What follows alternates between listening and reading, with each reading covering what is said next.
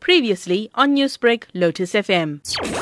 Mazari, in separate public and published statements, has advocated specific nuclear strikes on Indian cities to deter a full-scale war. The former scholar will never have the final say even as cabinet minister, but Imran Khan's choice has dimmed India's hopes of a new era of peace with its estranged neighbour. The former cricket star has not yet announced his team, but South Asian strategic affairs expert Praveen Sahani called her a nutcase. Imran Khan bringing her into his cabinet, what message does that convey? Nutcases are very sweet, they're great fun, but nuclear nutcases are very dangerous people. Khan, who has long shed his playboy image, has promised a new Pakistan and an end to corruption after claiming victory in the 2018 general election. The 65-year-old reached out to India after his party won 116 of the 272 seats up for grabs. But he soon insisted Pakistan and India, who fought 2 wars over Kashmir, must resolve their festering dispute first. Defense analyst Manoj Joshi warned against early hopes. Pakistan is not a failed state. Pakistan is a failing state, and it's failing towards infinity in the sense that it will only continue to be failing.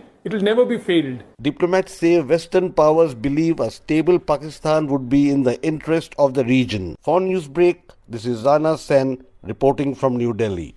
Newsbreak, Lotus FM, powered by SABC News.